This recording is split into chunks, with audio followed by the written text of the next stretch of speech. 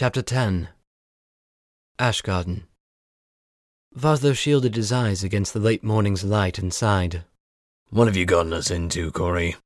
Lord Olney Braden did not make it sound half so bad as this, he said apologetically, then nervously eyed his wagon and wondered to himself if they would make it to the Landbaron's mansion. Ashgarden was not a walled city, and so it was easy to see the several high beams of wood that arose every block or so. They were 2 or even 3 times the height of a man, and to each of them was strapped at least one corpse. Below their rotted vestiges was the city filled with uneasy quiet, except for patrolling units of soldiers who all appeared to be on alert, their weapons in hand. On the side of a tall building only a little way down, someone on a wooden ladder was trying to wash off half of a white curve that had been drawn in chalk. A small red blotch, not quite clearly removed, dripped next to it.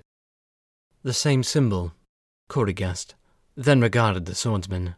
So that new religion did have something to do with the unrest here. Lots of reasons for a lack of rest these days.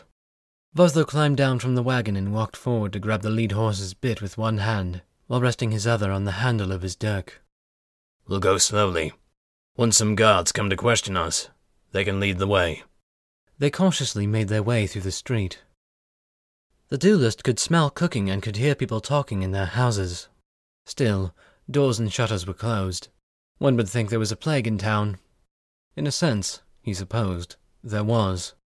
Civil unrest was a dark thing. With the right mix of deadly ingredients, it could certainly kill as many people as an illness. Somewhere, down some pathway and not all too far away, he heard the sudden eruption of a fight. Wood and metal striking wood and metal. "What's your business, coursers?" A deep voice shouted out at them. Voslo turned and found 2 guards in ringed mail and coifs walking towards them. They each wore a cape over one arm, decorated in stripes of forest green and dark blue. The second guard spoke this time. "The Trader's Gate is the North Road, and all merchants are directed to report to Lord Thotter's estate immediately." "We are very sorry. We came this way from Bradhall," Kory explained, then turned and reached into his wagon, fumbling about for a moment before turning back to them with a brown scroll of sealed parchment in one hand. "Lord Olney Braden sends us at the direct request of Lord Ain Thotto, with his regards." "From Bradhall?" The older guard raised an eyebrow, then stepped up and took the scroll from Kory. He stared at the wax seal, then passed it to the other guard. "I've no eye for sigils and all. Is that right?" "Yes," the younger one assured him. "That is Lord Braden's seal. Wait, that means—" He looked up at Kory with awe in his eyes. "You're Voslo Stepman." The master duelist, wearing his dueling leathers, clearly bearing 2 weapons, and adorned at the left breast with the duelist's pin, stepped forward. "I'm Voslo Stepman." "A strangely common mistake," Kory apologized with half a grin. The younger guard didn't seem to like that much, and threw a skeptical eye up and down Voslo. "Thought you'd be taller." "So did my dad," he grunted. "Will you escort us to your lord, or must we find the way ourselves?" "We'll take you," the guard said. The sound of fighting nearby was already dying down, but had been replaced by the wailing of a woman. "Better go this way, then," he said, jerking his head a different direction. "Really would have been better if you came through the north gate. That's where we're strongest. Bezrin's unit should be here somewhere," the older guard said. "Let's form in with them. It'll be safer." He looked at the wagon with concern. "Don't worry," the younger one said, confidently. "We've Voslo Stepman with us now.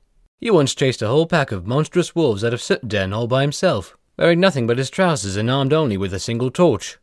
Voslo had never owned a pair of trousers, but he let that slide, and they fell into line with the guards. It took nearly 5 hours to make their way through alleys and back roads. Captain Bezrin joined them with a medley of city guards and soldiers, and steered the crew inconspicuously towards a gate that led around behind the city. After following a palisade for a while along a neglected road, they came to the gated back entrance of a lavish garden. When they approached, 2 guards offered the Belmoran bow to the captain. "Our lord is expecting them." Sir Nessor Bezrin sounded anything but enthusiastic. His voice was low and tired, though it still had the softness of some youth to it. He was too young, in Voslo's estimate, to be a captain, and so he guessed the rank had more to do with noble birth than anything else. The young man was tall with feathery brown hair, and unlike most of the other guards, wore no coif, cap, or helmet to cover his head and face. One of the guards produced a large iron key and used it to unlock and then open the black iron gate. "You were wise coming this way, good courser," he said as they passed through. "I hear Sir Alden is getting put to task up front at the north entrance to the estate. Larger mob than usual today." "Seems we came the right way after all," Kory whispered to Voslo as they passed through the gate and into the lavish garden it protected. Palisades laden with vines hedged in the path they were on, leaving it just barely wide enough for the wagon. The growth on them was so thick that they served as walls, and there was no way to see what was on the other side. Periodically they were interrupted by a bush or small tree, always well trimmed and of ornamental appearance. "Where are we?" Kory asked the nearest guard in the company. He pulled the coif back from his head. "We're in the garden that runs adjacent to the Landbaron's mansion. This was Sir Canlow's estate once. When he passed, he left it to his daughter Elora, but she came into debt, and Lord Thotto quietly bought the estate from her. Only the city guard knows that he owns it. As far as everyone else is concerned, it still belongs to the lady, and Lord Thotto allows her to continue living here. This garden is meant to be jarring for people who don't know the way, but it leads to a rear entrance of our lord's estate.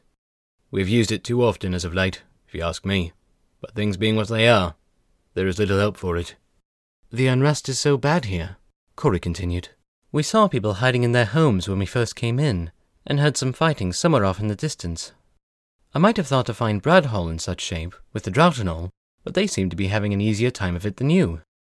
The guard scratched at his short-cut, unwashed brown hair. "Bradhall has the benefit of the Black Tower and a standing militia. Besides, I reckon everyone quietly knows that if they piss off that short-tempered lord of theirs, they'll get no water at all. It's not like that here. There has always been food and water aplenty. The riverlands are blessed by rich, dark soil that anyone can grow anything in, and water flows everywhere. Even in this drought, no well has gone dry that I've heard of." "Then why the brutal crackdown on your free folk?" Voslo asked. He always liked to put an exaggerated emphasis on the word free folk, since by his view they were anything but free. It was the young, tired-sounding Captain Bezrin that answered as they walked. "Don't let Mr. Sandon here deceive you, Master Duelist. The drought has hit us. Livestock have died. Creeks have vanished. We suffered an unexpected freeze late in the season, and lost many early fruits to it, and a fair share of wheat. We would have been hard-pressed as it is, but with the Lord Steward's new tax and demand to levy troops, we are pushed to breaking." "There's many a city and village that endures a hardship together, and fairly. Why the special unrest here?" Voslo asked. "I can't speak for many a city and village, Master Duelist," the captain conceded. "Here, desperation led to banditry. The few and important coursers' wagons who set out for Ashgarden were often attacked and robbed once they neared our city. This included wagons that were specifically bound to Lord Thotto's estate, furnishing provisions for our own levy of troops, as per the Lord Steward's decree. To protect these traders and our provisions, a temporary new system has been set up. Traders must first go to the Landbaron's estate, and then from there, a newly designated group of merchants will sell what is left to the citizens, and at a fair enough price." Voslo heard one of the other guards mutter a "fair enough price" contemptuously under his breath, and guessed that the prices were anything but. Captain Bezrin gave the guard a sharp look, but then just sighed, and guided the horses of the wagon down a new path to their right. "Taxes, growing military presence, and scarcity of food. Seems a fine enough cocktail for unrest to me," Voslo admitted. "Not to mention that the joinings have been dissolved," Kory added. "It's a proper shit stew, all right," Bezrin said. "There's a woman, the daughter of a smithy here in town, and stronger than a woman has any right to be. She organized the protests, and soon protests turned to riots, and riots turned to attacks on the guards. That's when Lord Thotto instituted a curfew, only made things worse.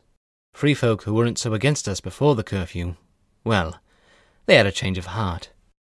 Free folk who weren't so against us before the curfew, well, they had a change of heart. Now the whole city feels like us against them. I used to take pride in protecting these people, you know." He spit onto the ground and rubbed at his jaw in frustration. "And now the people who used to offer to buy me a drink after a long day, those same people, they throw stones at me and wish me dead." Kory looked ominously to Voslo, then back to the captain. This woman Smithy you mention, is she connected to the new religion that people are talking about? You know, the lion and all. Is Cartheen a follower of that lion fellow? Bezran almost allowed himself a laugh before straightening his lips once more. No, I would be extremely surprised if she gave herself over to some such nonsense. She's firm in the Book of Proofs. She's just pissed at her overlord. Her family has bad blood with the Thotos, and she's always been an outspoken critic of the Lord Steward. She believes the young Prince Darren should have the throne, with a circle of trusted counsellors and advisers. When Steward Yosin Belkind dissolved the joinings and issued a new tax, it was just the excuse she needed to shout louder. It caught on about as well as fire in a hay barn. Vosla thumbed the handle of his dirk, tucked beneath the leather belt that held up his other weapons. I've seen a fire in a hay barn as it happens, and I've seen your city. I'd say the analogy stands. Are you sure, though, that the lion or his ilk had no role in this? We passed through Bear's Ford yesterday, and it was burnt to the ground. Everyone stopped at that, and a hushed worry grew among all the guards. Nessel Bezran held Voslo square with his eyes. Bear's Ford is gone. How could you not know? Kory asked. The guards all exchanged shameful looks. We've been so tied up here, one of them said. By the proofs, I have a cousin there. What happened? With their survivors? Corpses? Bezran asked. Voslo shook his head. A few corpses. I'll admit, though, we didn't dig through much of it. Most of the place was burnt, and doors had been cut down with axes. One body we found had clearly been stabbed before the fire got to her. Bandits, then, the captain reasoned, and spit on the ground. I don't think so. Not unless these bandits had religious hearts, the duelist corrected. I saw no sword or spear marks, at least on what Kory and I examined. It was ploughing tools, axes, small knives, the sort of thing anyone has. Most importantly, there were a few homes marked with a strange symbol that we think might indicate a follower of the lion. Those houses were completely untouched, though deserted as well. The mention of the symbol seemed to twist the captain's face, and he gave a knowing look around to the others. 2 white curves with a red dot? The same, Kory assured him. We thought it sort of looked like a lion's mane, and the 2 smaller slashes like eyes. Hadn't thought of that. Looked like a white heart or some such to me. The cult of the Lion of Divadine has come to the Riverlands, then. The words were clearly sour in the captain's mouth. Piker boy, he shouted over her shoulder. Sir! The youngest of the guards stepped forward, though he was probably only a few years younger than the captain. Go to the southern gate and look for Hanwell's squad. Take land from the garden entrance with you. When you meet them, tell them you need 2 more guards, at my request, to accompany you on a day-long expedition to Bear's Ford. Gather as much information there as you can. Search every home. Tally the dead. Guess the missing.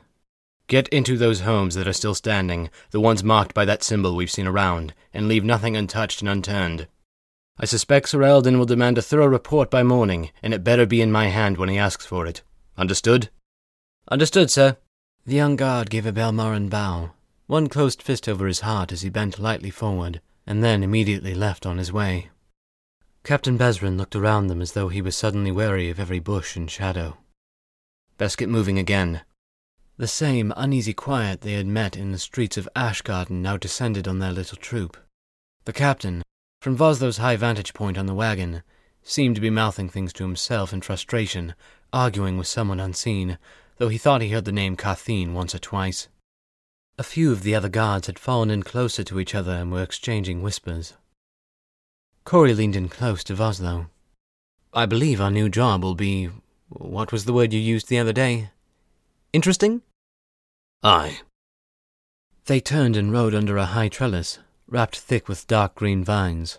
There were less trees in this new part of the yard, though still high thickets of bushes and plants, and brightly coloured flowers. This must be... Voslo's words were interrupted by a hickory nut slapping into his arm at considerable speed, then rolling off him onto the wagon. He raised an eyebrow and looked around. The captain must have heard something too, because he looked over his shoulder at Voslo. No sooner had the eyes met than another green hickory nut thwacked harmlessly into the captain's chest. There was a giggle then, somewhere nearby, and one side of the young man's worn face curled up into a smile. What's the secret code? A young girl's voice cried out, and Voslo realized it was coming from the other side of a bush a little way down. Captain Nasor Bezerin threw his arms wide and with one leg forward, bowed deep at the waist in submission. Boys are gross, he said loudly, and with more enthusiasm than he had said anything else since they met him. A young girl, maybe 12 or 13 years old, jumped out excitedly from behind the flowers. She had raven black hair that fell near to her waist, with lightly tanned skin and dark, almond eyes. She was tall, for what appeared to be her age, and had on a light brown dress that exposed her arms but otherwise covered her to the ankles. A crude slingshot hung from one wrist. "Bezzy!" she shouted, then ran up to the captain. Though she was a tall girl, the captain was taller still, and he bent a little to catch her with a hug. Mia, it is hardly good manners to assault our guests without meeting them first, the captain said, and regained his composure. And what honored company are you escorting today, huh? She put her hands on her hips and stared judgingly up at the wagon, and the two people on its riding bench. It was one of the other guards who answered. That there's the famous master duelist, Voslo Stepman. Her eyes narrowed, then relaxed. Never heard of him. And you? She thrust a finger out, pointing to his companion. Kory stood and took his cap off, then bowed. Kory Rush, my lady, Voslo's business partner, and a courser riding out of Solmar. He put his cap back on and sat, all smiles. Amia sat there for a second, her head tilted slightly, eyebrow raised. Have I seen you somewhere? Do you trade in Gladborough, perhaps? I trade a little bit of everywhere, my lady. Gladborough. Is that north of the Emerald Swamp? Northern Solmar, yes? That's the one, she said. I have done some business north of the swamp in the past, he answered. So it is possible. She squinted again, then turned her discriminations back to Voslo. Famous duelist? Why are you famous? For dueling, I reckon. Some master duelist you are. Couldn't even dodge a girl's slingshot. She puffed. Did you steal that from Bran? The captain asked, grabbing the slingshot away from her and holding it high so that she couldn't snatch it right back. He said I could use it, she protested, getting up on her toes and trying to grab at it. Amia, Captain Bezerin said, suddenly stern, and the girl pulled away a little bit and pushed her dress a little more over one shoulder. What? She asked in a tone that said she knew the answer. Bezerin stepped forward and moved the shoulder of her dress up and away from her arm, revealing a dark bruise. She just looked down at the ground, that bright face so full of life only a moment ago, now suddenly ashen-looking. Our Lord Ain Thoto is tasked with your safekeeping until your Lady Mother returns to take you back home. For the last time, we can't return you looking like one of those great spotted leopards of the snowy Black Mountains, he said sternly. Kory decided to fill the awkward silence that followed, and mercifully changed the subject. You share your name with Her Highness, the Princess-in-Waiting, Amia. That brought some light back to the girl's face, and she snapped a big smile up to the merchant. That's right. My mother was at the palace when Princess Amia was born, and she said the infant princess was so beautiful and charming that she resolved then and there to name her own daughter after her, in the hopes of catching some of that eloquence. There's power in names, you know. There must be. Kory smiled. I have never seen her, but it is hard to imagine another young lady so radiant as yourself. And you are Amia of which house? You are clearly nobly born. She pulled the sides of her dress out a little and offered a polite curtsy. Amia Valmartani. Pleased to meet you, says Stepman and Rush. Valmartani? Kory sounded impressed. Your house is related to the Regent of Golwyn, then? He is my grandmother's cousin, she answered proudly. When I lived with my grandmother in Golwyn, I played with his grandchildren, Anya and Nico. Our two families have always been close, you know. We'd play hide-and-seek in the port and always get in trouble. She laughed. I believe that, Captain Bezerin remarked. We can't stand here all day, though. Our guests will be needing to see Lord Thoto right away. Why don't you come with us, too? You can change into something that covers that bruise, you rambunctious creature, you. The young lady may ride up here with us, if she would like, Kory offered, scooting over a little and pressing Voslo to make room. Yes! She yelped, and before Bezerin could protest, she was up and on the riding bench. For what little remained of their secretive journey to Ain Thoto's mansion, Amia showed herself to be an inquisitive girl. She peppered them both with questions about the road, the city, where they came from, what the sandpath is like, why anyone would be a duelist, and any other question she could think to ask. Rather despite himself, Voslo slowly turned from begrudgingly answering her questions to happily doing so. By the time they reached the rear entrance to the estate, the master duelist had even favoured the girl with a few of his stories. It turned out she had told the truth and had no idea who he was, nor had ever heard his exploits. She decided, with a laugh, not to believe any of them. Voslo was trying hard to convince her that the tiger of Corvus really had been a tiger, and not just a dog with stripes, when they approached the rear entry to the Landbaron's palatial home. 2 guards, as at the entrance to the garden, now opened an old iron gate for the company. "You and your wagon will be divorced for a little time," the captain told them once they stopped. 2 other men, both in black leather from head to toe, took the reins. Where will they take it? Kory got down from the wagon, knowing that he didn't really have a say in what happened to it. "I believe that. They will search it for weapons or any other contraband, and a chemist will briefly inspect it for any poisons," he explained. "Things really are grim here," Voslo remarked. Amia, notably, said nothing. Her brows furrowed as she looked up at the stone and timber of the mansion before them. In its 4 corners there were rounded towers that climbed perhaps a flight above the roof of the house proper. The tiles were bright red, fired clay. High pillars of pine offered their support throughout the entire structure, and there were various blocks of dark stone and bright brick, suggesting the place had been built onto a number of times. Arraying the overhang of the roof were stone animals. Some were ravens by the look of them, but others were wolves and bears. "A bear is the house sigil of the Thotto family," Kory noted to his friend, seeming to have noticed that his gaze lingered there. "Sigils are strange things," the duelist huffed. "What is your family's?" Voslo almost laughed at that. "The poor don't have time for things like sigils and mottos." The merchant looked like he might have been about to say what his own sigil was, but then clearly thought better, and said nothing. "Follow me," the captain told them, then gave a stern look to Amia. "And you go find Lady Sala. Clean up and change into something that covers that bruise." "All right," she said sullenly, then turned and gave another quick curtsy to Voslo and Kory. "Hopefully I'll see you all at dinner." With that, she turned and hurried down the path ahead of them, and through one of several doors. "A sweet girl," Voslo confessed, almost like he was embarrassed. "Very. Hopefully it's a demeanor we will encounter more often," Kory said. "Not likely," Captain Bezrin said as the 3 walked together down the stone path to the rear entrances of the mansion. "Tensions are high within the city guard. Some of us disagree with the harsh measures that have been taken, with the suspension of corpses in the streets, by way of example. Others want an even more brutal crackdown." "I take it you belong to the former, not the latter," Kory guessed. "You'd be right. That was Sir Alden's decision. Said it would scare them straight, I think is how he put it. Take some of the dead and put them up along posts. Show them what happens when you get all upstart and try to rage against your betters." He ran his fingers through his loose brown hair and sighed a tired sigh. All it did was piss them off. "They weren't put up there alive, then?" Kory sounded relieved. Bezrin shook his head. No, nothing like that. Alden is a bastard and a dog, but he's not a monster. At least not yet." The duelist spoke up next. "And what does the Landbaron make of all this? What's the plan to bring this to a peaceful end?" "I can't say for sure," Bezrin admitted. "If I had to guess, he's hoping that Darren's ascension to the throne at the end of summer will put this all to rest. I've heard rumors that the prince is keen to quickly reinstate the joinings. Some say that he often escapes the palace and visits villages to see his people, and that he has a soft spot for the free folk.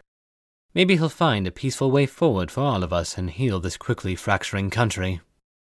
"Let's hope he takes after his father, and not his grandfather then," Voslo added, and the other 2 nodded grimly. A guard posted at the door stepped aside when they approached. Captain Bezrin led the way through and into a well-lit hallway with high windows and an arched wooden ceiling.